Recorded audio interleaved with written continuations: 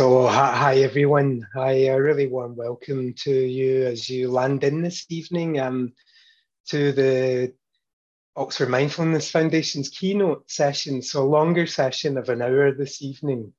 And as is our custom, with the community here, just inviting you to use the chat function just to say hello and maybe say where you are in the UK or in the wider world. Where are you joining us from? And maybe also perhaps mention roughly the number of times you've attended OMF evening sessions. Maybe you just come for the keynote, or perhaps you come regularly for the evening practice sessions. So starting to see some comments in the chat from Cindy in Boston. Welcome, Cindy. Over a year, and Mikkel in Denmark. First time here, extra warm welcome to you, Mikkel, from Denmark. Alicia in Woburn, and Sally in Norfolk. Hi, Sally, good to see you. And from Simon in Hackney, same as myself. And from Jane over in Italy, really warm welcome. So just chat starting to go really fast now. I can see there's Christina in Germany and Jose in Rotterdam. Lulu in Rotterdam and Jose in Slovenia. And Daniel in Lyon. So people coming in from lots of different parts of the world, from Kathy in Canada. So lots of people in the UK. From Manuel in Peru, really warm welcome to you. Kay in Denmark also, and Eckhart in Hamburg since the beginning. Very familiar to, good to see you, Eckhart. And from Maria in Tartu in Estonia. So really warm welcome to everyone as you land in this evening. So on behalf of all the team here at Oxford Mindfulness Foundation, as you arrive in, and maybe it's a good afternoon actually, or even a good morning for you, depending on where you are. So welcome to our monthly keynote, lasting an hour, and where Dr. Carly Hunt will speak about science-backed tips on how to maintain practice. So the plan this evening is for a short mindfulness practice followed by Carly's talk, and then around about 7:45 p.m. there'll be a few minutes for Carly to respond to any questions that you might have that you place in the chat. So I'm Andy. I'm one of the teachers and teacher trainers here, and I'm going to offer a grounding mindfulness practice, grounding and anchoring. So as always, the invitation is to take really good care, to take part in a way that feels right for you, to know that there's always options available, to have your eyes closed or open, or to choose which parts of the practice to take part in. And so let's begin by making a deliberate shift in posture, making adjustments to how we are sitting or standing or lying, perhaps, so that your posture supports a degree of presence, perhaps, and of receptivity, and maybe allowing the eyes to close or just lowering the gaze. See what's best for you. And just honoring the sense also of a community that's coming here together to practice and learn and support each other in solidarity with each other as we begin the practice. And maybe as you begin to tune into the body, a moment to notice the weather pattern of current experience, to notice maybe any body sensations that are showing up here in the present moment.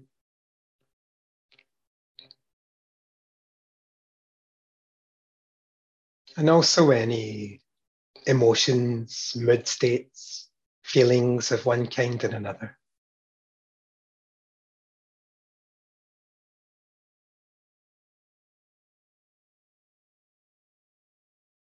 Any thoughts that you notice passing through the mind, just checking in with our present moment experience.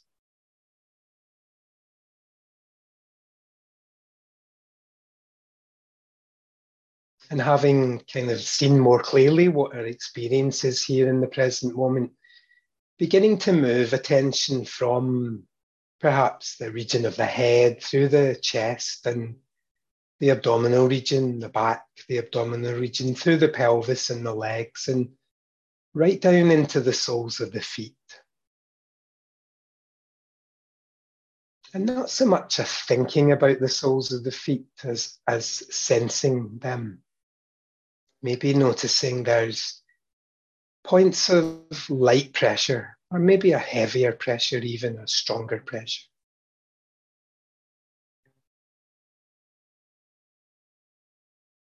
Noticing perhaps the feel of fabric on skin.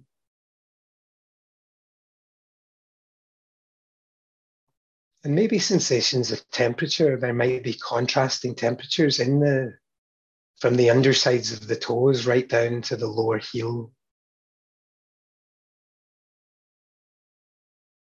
Maybe not many sensations at all, and that's really fine too.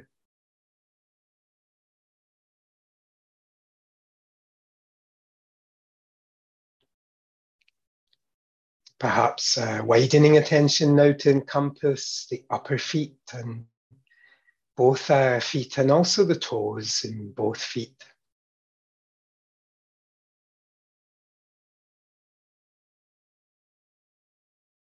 Maybe dialing up on quality of infusing or noticing with a quality of beginner's mind, sensing as if for the very first time the feet. A quality of curiosity. Without too much effort though, just a kind of light curiosity. And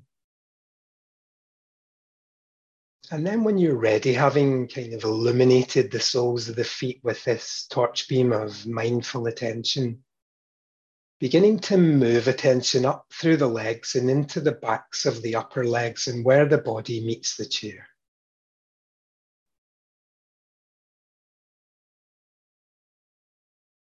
And perhaps here there's much stronger sensations of contact and pressure and squashiness as the body meets the solidity of the chair.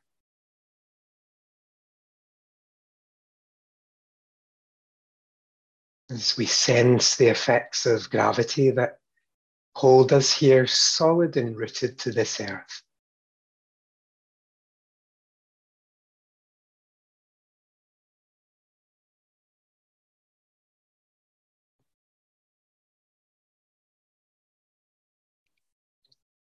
Perhaps noticing that mind moves on, of course, and mind wanders and plans and analyzes and remembers in thoughts and images and movies. And when you notice, for now, just in the moment of noticing, a kind of, congratulating oneself, perhaps, or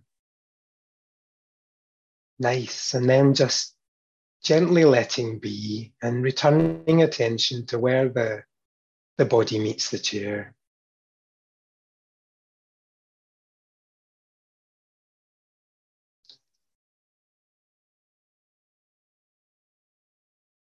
Perhaps there's subtler sensations here too of fabric on skin, maybe of temperatures, tingles and buzzes.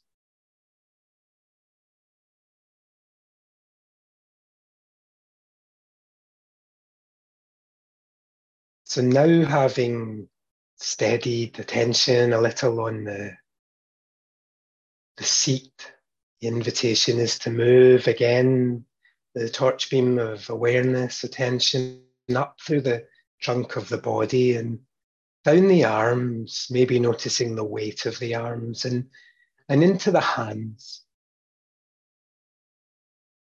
Perhaps the sensations of air on the backs of the hands, the knuckles,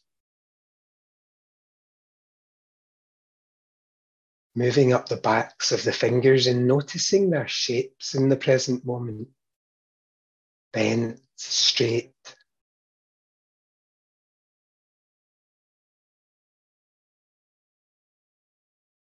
And maybe the sensitivities of the fingertips, there's sensations here.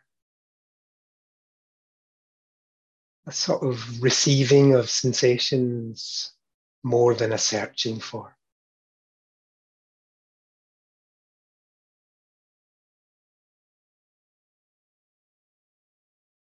Moving down the insides of the fingers and perhaps noticing how the fingers and the thumbs maybe make contact with each other or with other parts of the body.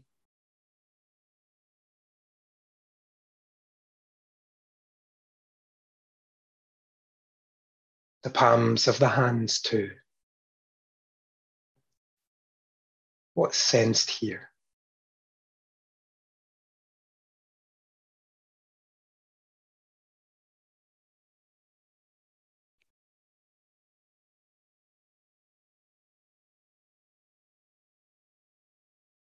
Perhaps knowing or from previous practice, or maybe in this practice, what's the most steady anchor for me? Maybe it's the soles of the feet or the contact with the seat, the sensations here, perhaps even the whole of the lower body, or maybe the sensations in the hands.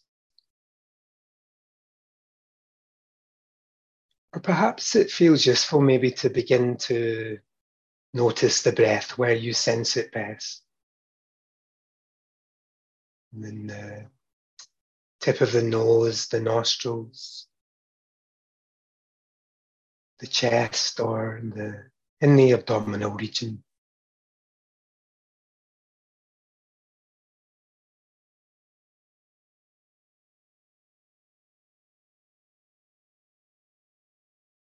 Landing attention on the breath as a possible anchor.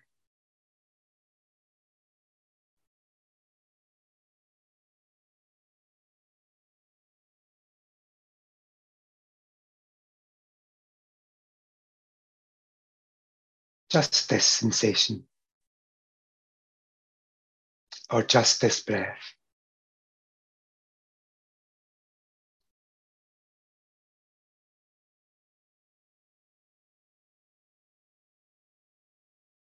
And this one.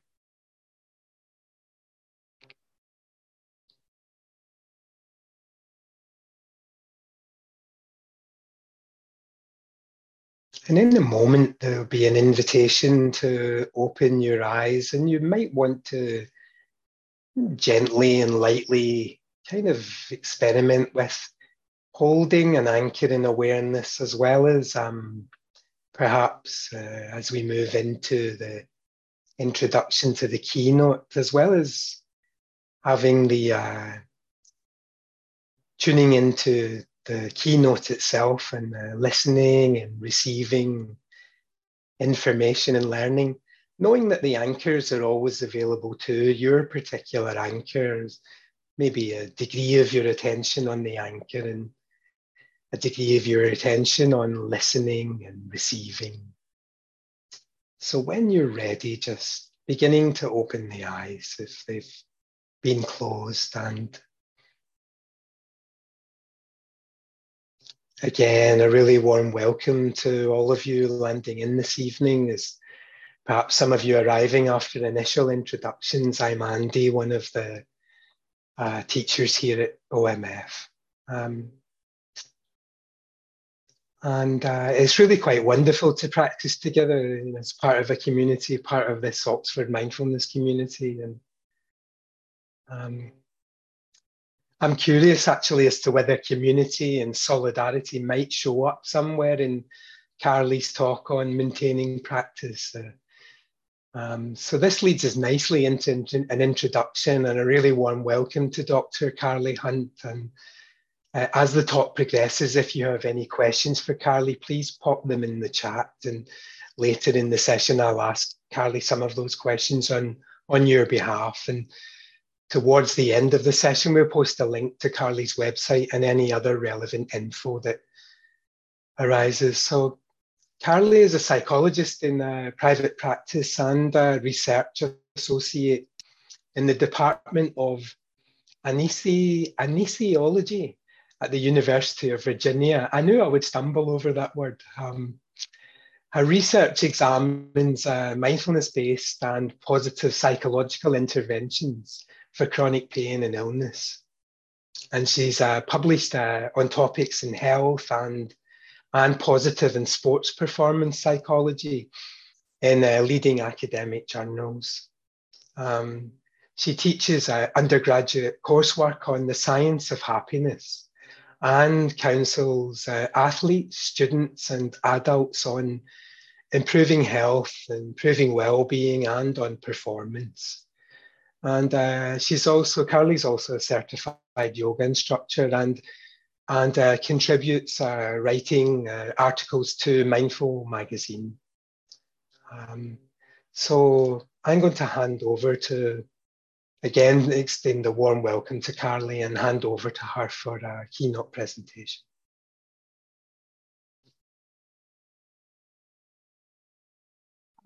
Hi, everybody. Thank you so much, Andy, for that introduction. And it's really just such a privilege to be here with a group that really just spans the globe.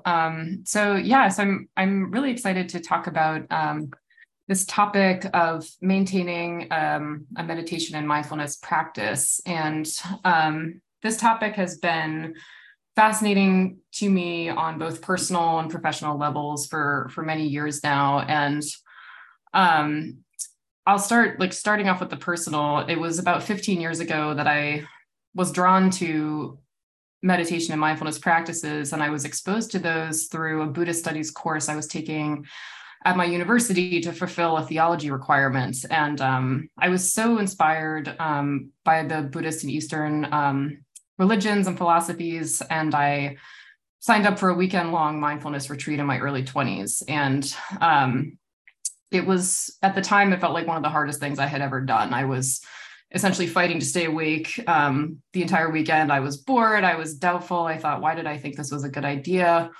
All of these things. And I essentially thought to myself when it was over that I would never do anything like that ever again, which of course didn't turn out to be true. I was so deeply drawn to this practice that I did return to meditations and retreats and classes. And I did develop what I would describe as a frequent but sporadic regular meditation practice. And I continued to sort of anecdotally and getting into the research, I was starting to learn about how barriers to meditation practice are really commonplace. Another story that I'm reminded of is my academic advisor. When I was starting my PhD in psychology, I said to her I wanted to start doing research on meditation. And she said, well, you might want to start looking at who can benefit from this practice and how do we help people adopt this really into their daily lives. And she herself had been on a lengthy meditation retreat specifically for people living with episodic migraines. And she was a migraine sufferer. And she shared that by midweek, over half the participants had left because it was so challenging. So all that is to say, if you are struggling with a regular practice, and I'll talk more about the research around this, you're in good company. This is not something to be ashamed of or to beat yourself up about. And I'll say more about that. But getting into, saying a bit about what the research says on barriers. So what are the barriers? I mean, I think we're probably all aware of our own personal barriers that we experience, but I think it's helpful to reflect on what we know about common barriers and how they may apply to us. So, for example, a study that I published with colleagues in 2020 found that new novice level meditators perceive barriers in a few different areas. So the first one is doubts about whether or not meditation is a beneficial thing to do. And that's important, as I'll talk more about later, when it comes to health behaviors of any kind, meaning behaviors that benefit our health and well-being. We do need to trust that they're benefiting us and possibly benefiting others around us as well to sustain the practice. Another barrier that we found was that people sometimes struggle with doubts around whether they know how to meditate correctly, so to speak. And oftentimes a misperception arises that if the mind is busy, it means that we're not practicing correctly. But of course, mindfulness is much larger than those dichotomies of busy mind or quiet mind. And so trusting that we know that our technique is where we want it to be. Struggling to find the time and space for practice is another barrier that comes up. So creating time, finding time in our busy schedules is certainly a challenge that I think many grapple with. And lastly, we also found that some folks were reporting this feeling that meditation was in conflict with their cultural or familial norms, meaning what tends to be done in our culture or in our family. So if we have family members, for example, that think it's odd or strange to meditate, it might be harder to keep up the practice on a regular basis. So other research has also shown that after people complete a formal meditation training class, like mindfulness-based cognitive therapy or mindfulness-based stress reduction, their frequency of at-home meditation practice tends to drop off. And conceivably, that's related to the lack of the supportive fellow students and teacher around that. And there's also some interesting qualitative data that's come out, meaning in-depth interviews with people about a topic where experienced meditators have shared how difficult it is to really contact and be with difficult experiences that arise in the practice. And I imagine everyone on this call can resonate with this, that when we sit down to practice meditation, we're really opening ourselves up to the fullness of our experience, to the arising and passing of the 10,000 joys and the 10,000 sorrows. And it's hard to be with those sorrows, especially when we're conditioned in our daily lives to turn away from what's difficult as opposed to opening and turning towards. And I think that's definitely one of the barriers I've noticed in myself, either consciously or subconsciously, is this fear that I won't be able to be with or handle what's arising. So again, the barriers, if you're experiencing barriers to formal practice, this is definitely normal. And I hope that some of the tips that I'll offer today can be supportive. But coming back, I think it's important to talk a bit about what the science is saying about regular at-home meditation practice specifically, this act of meditating in a formal way consistently. And on a basic level, does regular meditation practice matter for our health and well-being? Or is it enough to take a formal meditation class, let's say, without sort of integrating the practice into daily life? And somewhat surprisingly, the importance of daily practice has been a subject of some debate among researchers in recent years. And there are a few different reasons for this, but again, disentangling the specific benefits of at-home regular practice versus participating in a formal training class that's led by a teacher. And researchers have tended to study this question by following folks who take a formal class like mindfulness-based stress reduction and asking them to record how much they're meditating at home. And then when the class is over, they add up how many minutes people meditated at home over the course of that intervention and look to see if those folks who meditated more were benefiting from the class to a greater degree than those who were meditating less or maybe not at all. And so the findings using that method are pretty mixed. So there have been many studies that have shown that if you meditate more outside the class, you're going to benefit more from taking the program.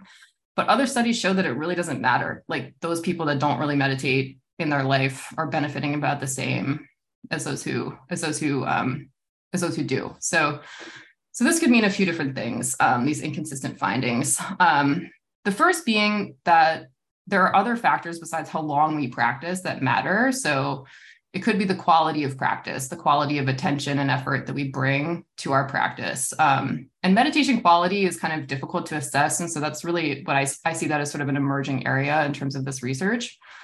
They also speak to how powerful what's termed placebo or non-specific treatment factors are in impacting our well-being. So if we take any class or any program, whether or not it involves mindfulness and expect that it's going to benefit our health and well-being, and we experience what tend to be healing processes in these environments, like a supportive teacher, fellow participants.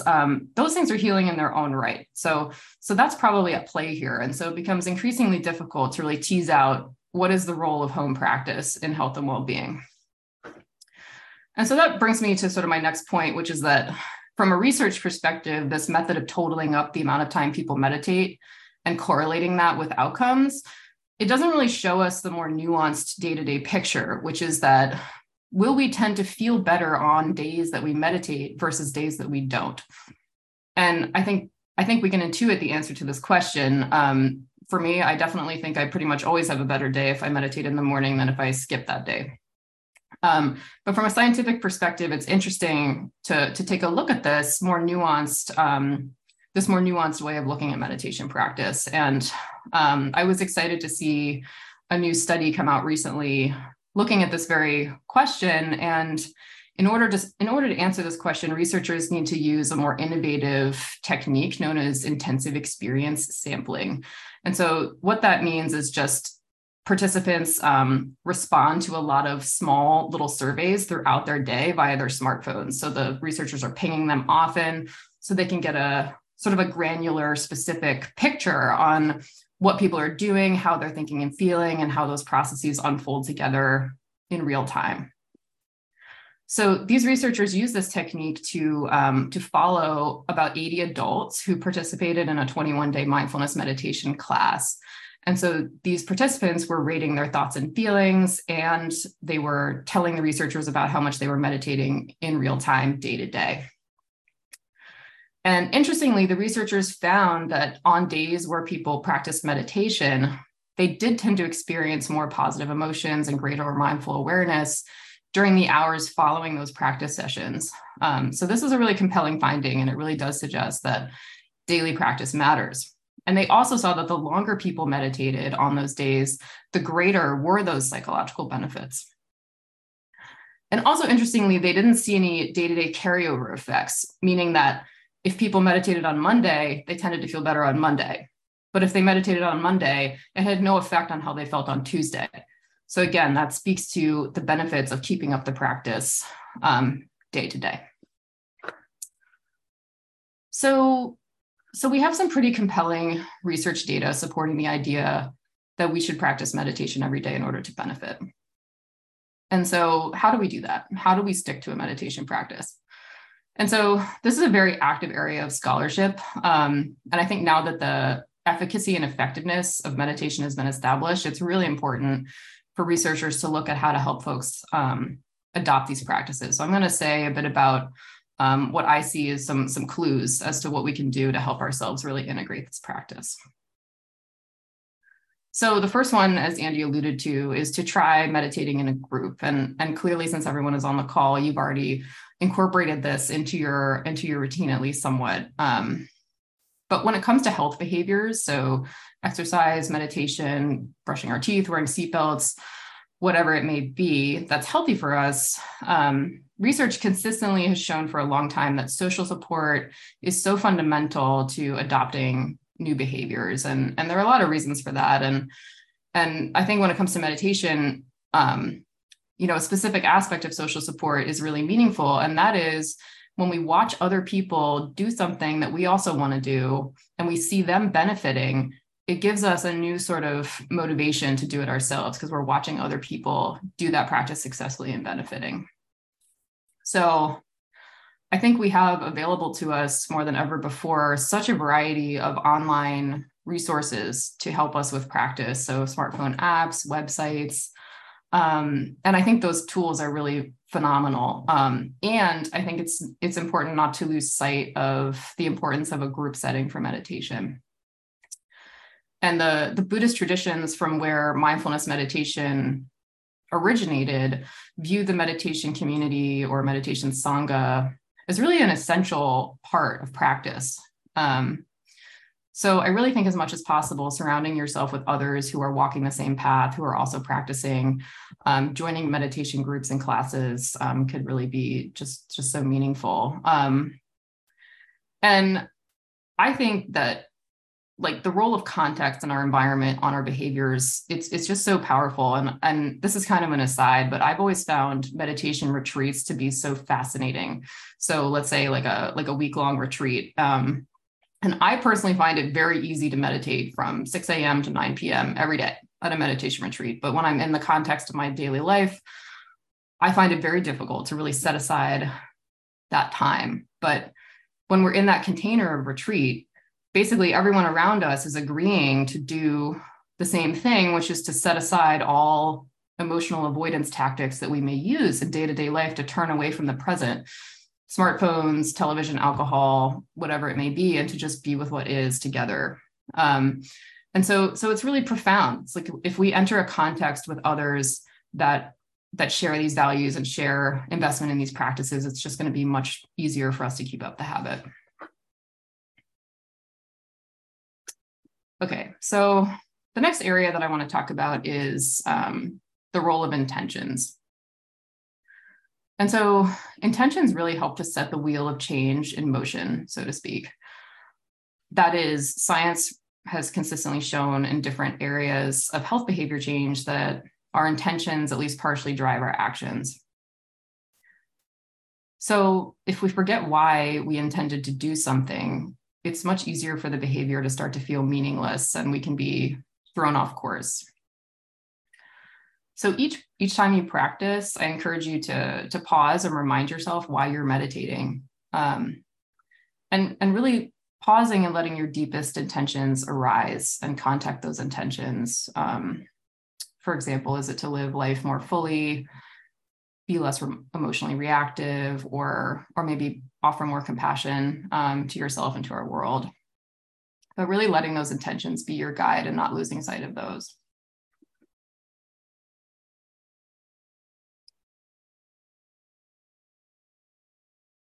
The third suggestion I want to offer is to reflect on the science-backed benefits of meditation. And that's because, as I mentioned earlier, when we believe that a behavior will benefit us, we're more likely to do it.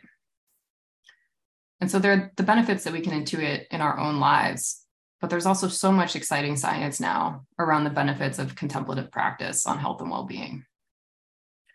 So, for example, research suggests that meditation can increase positive emotions, reduce anxiety, improve well-being, and even prevent headaches and support other physical health related processes. And more research is being done on the interpersonal benefits of mindfulness. And they said studies are starting to suggest that these practices can also benefit our interpersonal relationships and our communities through helping us be more forgiving and compassionate towards others. And researchers are starting to look too about the extent to which mindfulness training can help us be better stewards of our environment as well. So again, keeping those benefits in mind as a support for regular practice.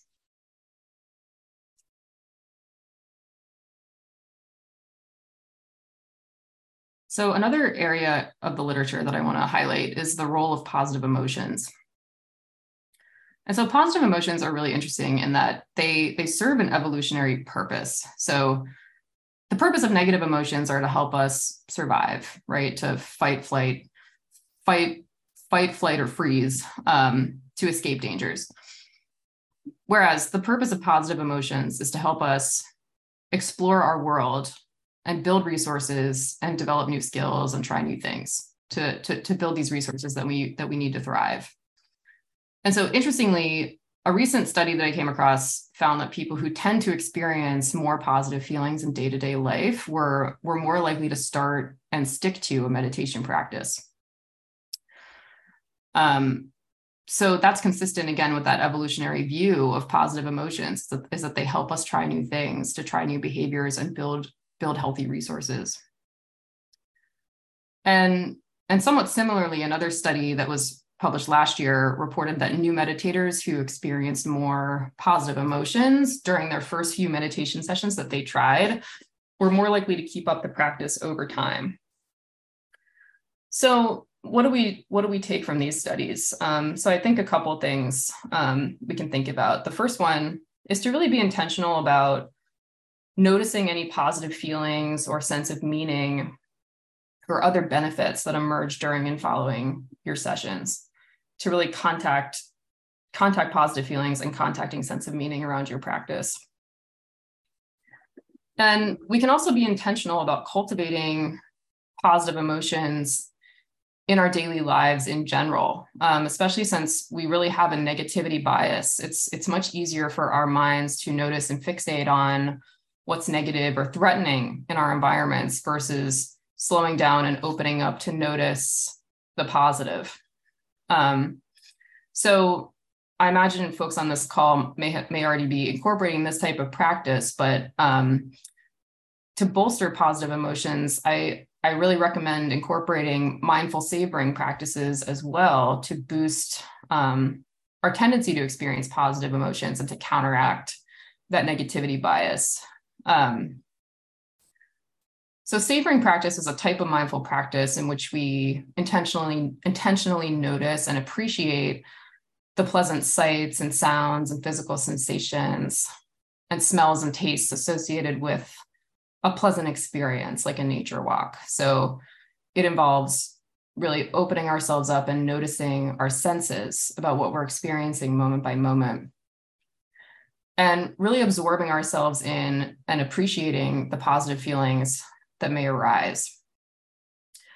And so you can do that sort of organically if a positive experience arises, savoring that experience with mindfulness. But it's also possible to be intentional about scheduling pleasant activities during your day, like time in nature, exercise, time with friends, and really using mindfulness skills to notice the positive feelings that may arise. And I think one of the most important recommendations might be to just be kind to yourself if you stray from your meditation goals. Because criticizing ourselves after we fail to behave in ways that we like actually undermines our ability to change. I think sometimes there are cultural messages around if we sort of just will ourselves or strong arm ourselves into changing, be that around a mindfulness practice or other healthy changes we want to make in our lives. That criticism really just kind of floods the body with negative emotions. And so like I just mentioned, positive emotions are really what help us to change and to help us explore and try new skills. So this is where self-compassion really comes in. So if you notice that you've strayed from your meditation goals, really see if you can just invite yourself to appreciate the time that you have devoted to your practice, as well as just your intentions, your desire to increase your and others' well-being through meditation. And if you find yourself particularly caught in self-judgment, that might be a time to really focus on loving kindness or self-compassion meditation practices specifically.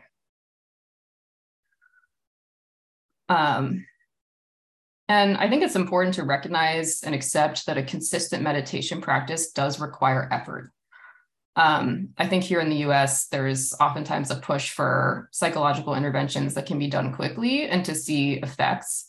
And I think we can do that, but I also think we need to recognize and let it be okay that practicing regularly does require us to put forth effort, and it requires a certain type of effort. It requires an effort that's neither a striving, self-critical kind of effort, nor kind of a lazy attitude in which we indulge every urge to choose distraction over mindful presence or over practice. So it's really a relaxed kind of effort in which we offer ourselves kindness and encouragement to continue on this path.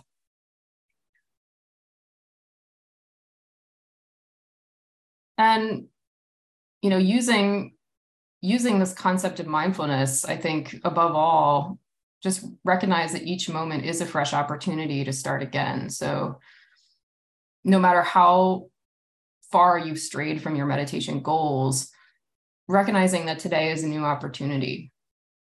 And just giving yourself that gift of viewing the present moment as a chance to start again. So those are a few areas that I've noticed in the literature that seem to support regular practice. But I think this is also, like I mentioned, a really new active area of scholarship. And it's sort of, in my view, kind of mirroring the exercise scientific literature. So we forget this, but there was a time at which exercise wasn't really viewed as a healthy behavior that we should all be doing. In fact, it was viewed as maybe not like potentially harmful, especially for older adults. But then the researchers came in, and so much work has been done on the benefits of exercise for our mental and physical health, that now most of the research is centering around how do we get people to actually do this. And we know that there are factors that support health behavior change, as I've gone over. But I think more and more we're going to start to see studies come out on meditation persistence, how to help people overcome barriers. And one of my interests that I'm pursuing now is this notion of meditation self-efficacy. So one of the biggest predictors of health behavior change is the confidence that we can do it. And so how do we build confidence and self-efficacy around meditation practice specifically? And so we don't really know the answer to that question. So that's something I'm starting to look at more and more as well. So so definitely stay tuned for more studies coming out around this topic. Yeah, but I think I hit on the key points. So I would be more than happy to take any questions or thoughts that folks have. Thanks, Carly, for your presentation so far, and just really fascinating to hear something of the factors that can contribute to sustaining practice. And I know that some questions will start to come in on the chat here. I have a question just while the practices start to the questions start to land in the chat. You spoke about intentions in particular. In fact, it was the first thing you spoke about was the value of setting intentions to support a practice as helpful in sustaining practice, like, for example, living life more fully, paying more attention to life and the everyday, and also being reactive. Might you say something about how people might set intentions that support practice? Is there one or two questions that people can ask themselves, or phrases that they can drop into the mind that supports the setting of intention that you're aware of? I have a couple of thoughts on that too, if that would be helpful. Yeah, I think I will defer to the expert meditation teachers on this call, but I know for me, and I practice as well. And I think it's useful to pause and give yourself time for something to arise that feels true to your heart. But I think something along the lines of, what do I care about most deeply? Or, what do I long for? And I think oftentimes we'll tap into what really matters to us, which is often, love and care, knowing the truth, things along those lines. But I'd also be curious, Andy, if you have suggestions as well. Yeah, that sounds lovely, Carly. So what do I care about most deeply? Another version of that question also that is sometimes used is, what's most important to me in life that these practices or this practice of mindfulness meditation helps with? Just a very similar. Sometimes you can just drop it into the mind at the beginning of a practice after doing a grounding, like we did at the beginning of this evening's session. What's most important to me in life, or what do I care about most? In Carly's words, there was a question that we can sort of drop into the mind and ask oneself. Another one, maybe just that when you do reach the chair or the cushion or the standing practice, can sometimes be, what brings me here? What is it that brings me here? Might tell us something about why it is we show up in practice too. And someone here also has another a question that sort of elaborates on that, Carly, in a way. Thank you for all the wonderful insights you've shared. Someone who's written here, I have a question about setting an intention for your practice. I remember being told not to set an intention when I meditate, just to focus on being present throughout the meditation. What would you say about that apparent contradiction? I wonder if you have any thoughts on that.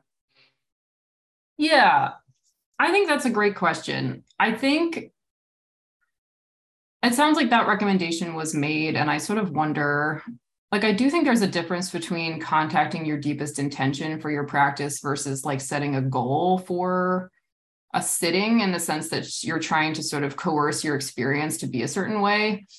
I don't know. I mean, I think that we want to set an intention about what matters most deeply to us and how we see contemplative practice like supporting that. But I don't think we should sit down to practice and think we're trying to get somewhere. It's, we don't have to manufacture any particular type of experience. That being said, I think it is also healthy to set a goal outside of a particular sitting. Like, I really want to meditate 3 times this week. I mean, we like, goal setting is definitely tied with successful health behavior change. So that can be something to play with to see if that works for you too, but also guarding against getting rigid about it. If you miss one of those sessions, again, like offering that compassion and starting again. So yeah, those are some thoughts that come to mind for me. Yeah, thanks, Carly. That's really helpful. And I think from the experience of working with groups as well in meditation practice, there's a sort of difference there that you're touching on between sort of striving to achieve certain goals within practice. I'm going to sit for 45 minutes and I'm going to nail it in 10. I'm going to be completely and utterly tranquil, compared to maybe my intention is perhaps to be, as you suggested, maybe my intention is perhaps to be less reactive, and I'm going to bring a degree of mindfulness practice and compassion in alongside this in order to practice, the cultivation of the development of these qualities that may support me over a period of time in life. Really, lovely. Thank you. Just looking at some of the other questions here as well, could I ask about a variety of practice? A full week of non-stop meditation sounds undoable for me. Are there shorter ones? Can you recommend any? So yeah, I wonder if there's something around about, does the length of practice perhaps influence perhaps people being able to sustain practice, for example? Is there the shorter practices initially perhaps support the establishment of a meditation practice, a mindfulness meditation practice? Yes, that's an excellent question. Yes, so when it comes to the scientific approach to this question, studies are just starting to emerge on this question of meditation dosage, just as you're describing, like how much should we be doing? And I believe I am aware of one study that actually didn't see any difference between a 5-minute and a 20-minute meditation using a smartphone app on mental health outcomes.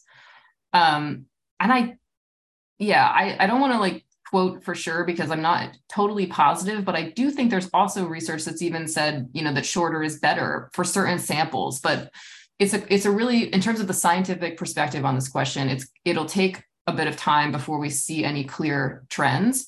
But from the studies that are out so far, like my sense of it is that like when it comes to new meditators, 5 minutes may feel like that's what fits best. And when it gets to be too long, it can feel overwhelming, or it can feel too burdensome in a schedule or something along those lines. I think when it comes to like how it's taught in MBSR, certainly we sort of start out small and then build from there. And the health behavior change literature supports that type of trajectory. Like basically it helps if we can have what's called mastery experiences, where we feel like we were able to do a new thing and we felt good about that. And then from there build, versus feeling overwhelmed by having to do a new task that is really unfamiliar to us. So I think collectively from those findings, we can say that starting out with just a couple of minutes, even like what you can do, and getting in a group with that and maybe building from there could be helpful. Yeah, so it's just that beginning to get that momentum going by the shorter practices, beginning to incorporate the shorter practices into your life. And the Finding Peace in a Frantic World book and curriculum and practices come to mind in particular there as well. They are often round about 10-minute practices that people can incorporate, and I think they tend to be available also on YouTube, many of those practices too, the short practices if people are interested in just beginning slowly but surely and building up, if you like, over a period of time. And thanks, Carly. And just interesting to hear about the science is still at the moment, there's no concise and definite evidence which indicates exactly what's most helpful at the moment. Yeah. It would be wonderful maybe to come back and say more about that, maybe as and when research emerges that supports. Yes, and I think I will add that we have a lot of indirect evidence that like more practice over the long term leads to more benefits. Like, we talk about like neuroplasticity, like changes in the brain that happen when we do something repeatedly. Like there's so much data. Well, there's a lot of like cross-sectional data where we compare like monks to novice meditators, and we see that the brain shows more thickness in areas that underlie attention and concentration, things like that. And there is some data supporting, that neuroplasticity as well in people like you and me who go through an 8-week class. And so it does, it takes repeated practice to see these changes. And so I think we can trust that the more we practice and for over longer periods of time, we are benefiting. But, this question of like 5 minutes versus 20 minutes, that's a really direct assessment of that. That's still sort of ongoing. And I would also add, like, not to discount all the informal mindfulness that we can be doing throughout the day. That's always available to us, if we're just walking from meeting to meeting or what have you, really just connecting with the sensory experience of the moment is always an opportunity to sort of build that muscle of mindfulness, so to speak. Yeah, lovely. Actually, just it's so nice to mention those informal practices as contributing to, the development of sustained mindfulness within our everyday life. And in many ways, why are we practicing? In order to incorporate, to be more often mindful in our everyday life in one way or another.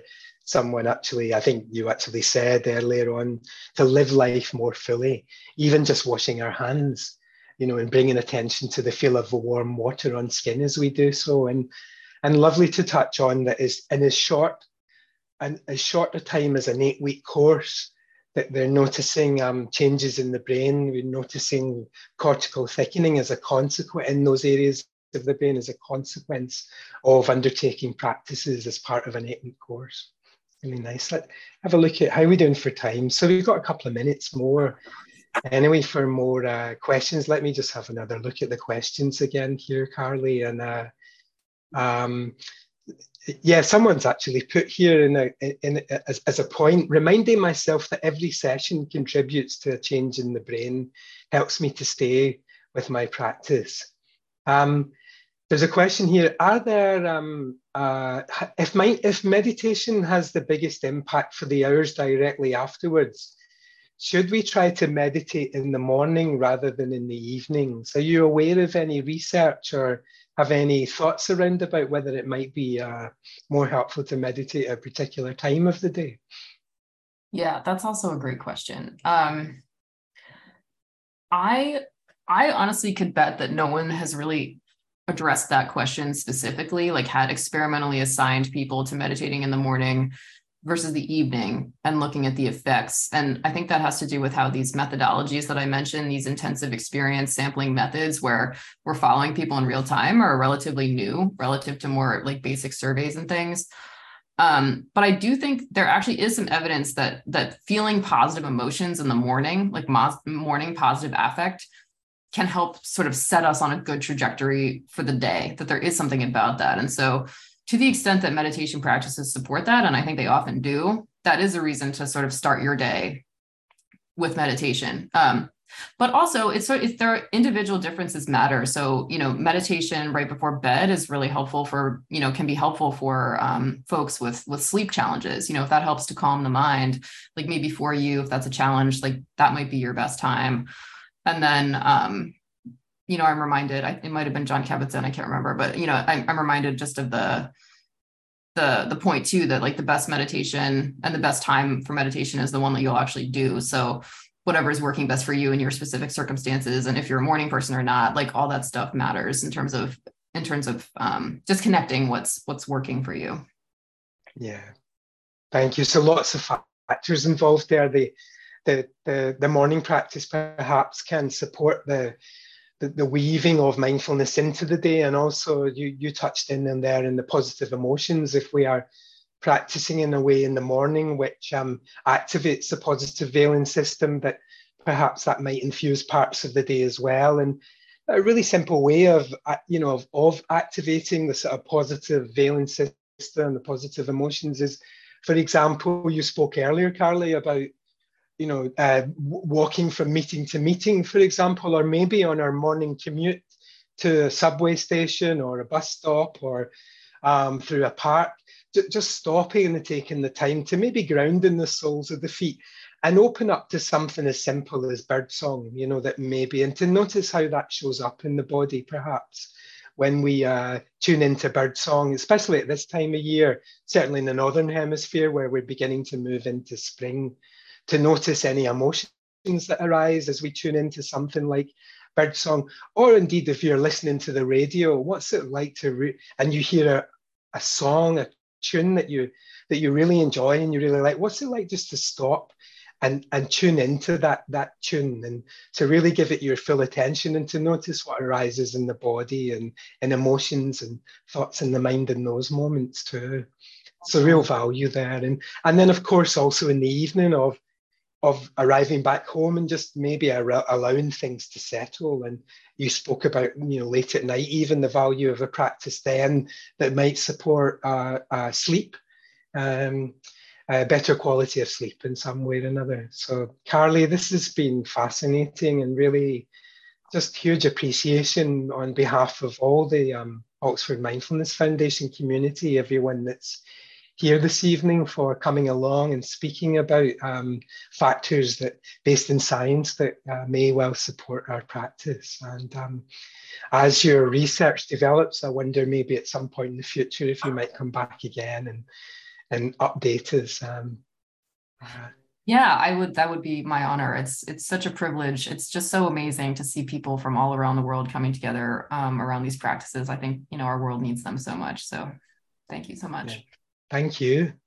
And just remember, everyone, that we have our daily practice sessions guided by OMF teachers at 1 p.m. UK time and 7 p.m. UK time, Monday to Friday, including sometimes the opportunity to incline the mind towards the positive, to incline the mind towards what's pleasant that we notice in our practice, and how then that might infuse our daily life. If you aren't already registered for these, you can sign up via the website. We have a social evening at 7 p.m. on the last Friday of the month. And again, that might be a really good opportunity to kind of rest in, what's positive, what's connecting, what's nourishing. Last Friday, we explored, Susan guided a session in which we explored poetry. And our monthly keynote is on the first Wednesday of the month normally. So we just have a minute or so left, and as is our custom with OMF, an invitation as and when you're ready, just to unmute yourself and to say goodbye to each other in your own language as we sign off for this evening, and see you all at practices and at other sessions again. And thanks so much for showing up and making this community what it is. Really huge appreciation, and appreciation once again to Carly for coming along this evening and offering us some pointers and tips. Thank you, Andy.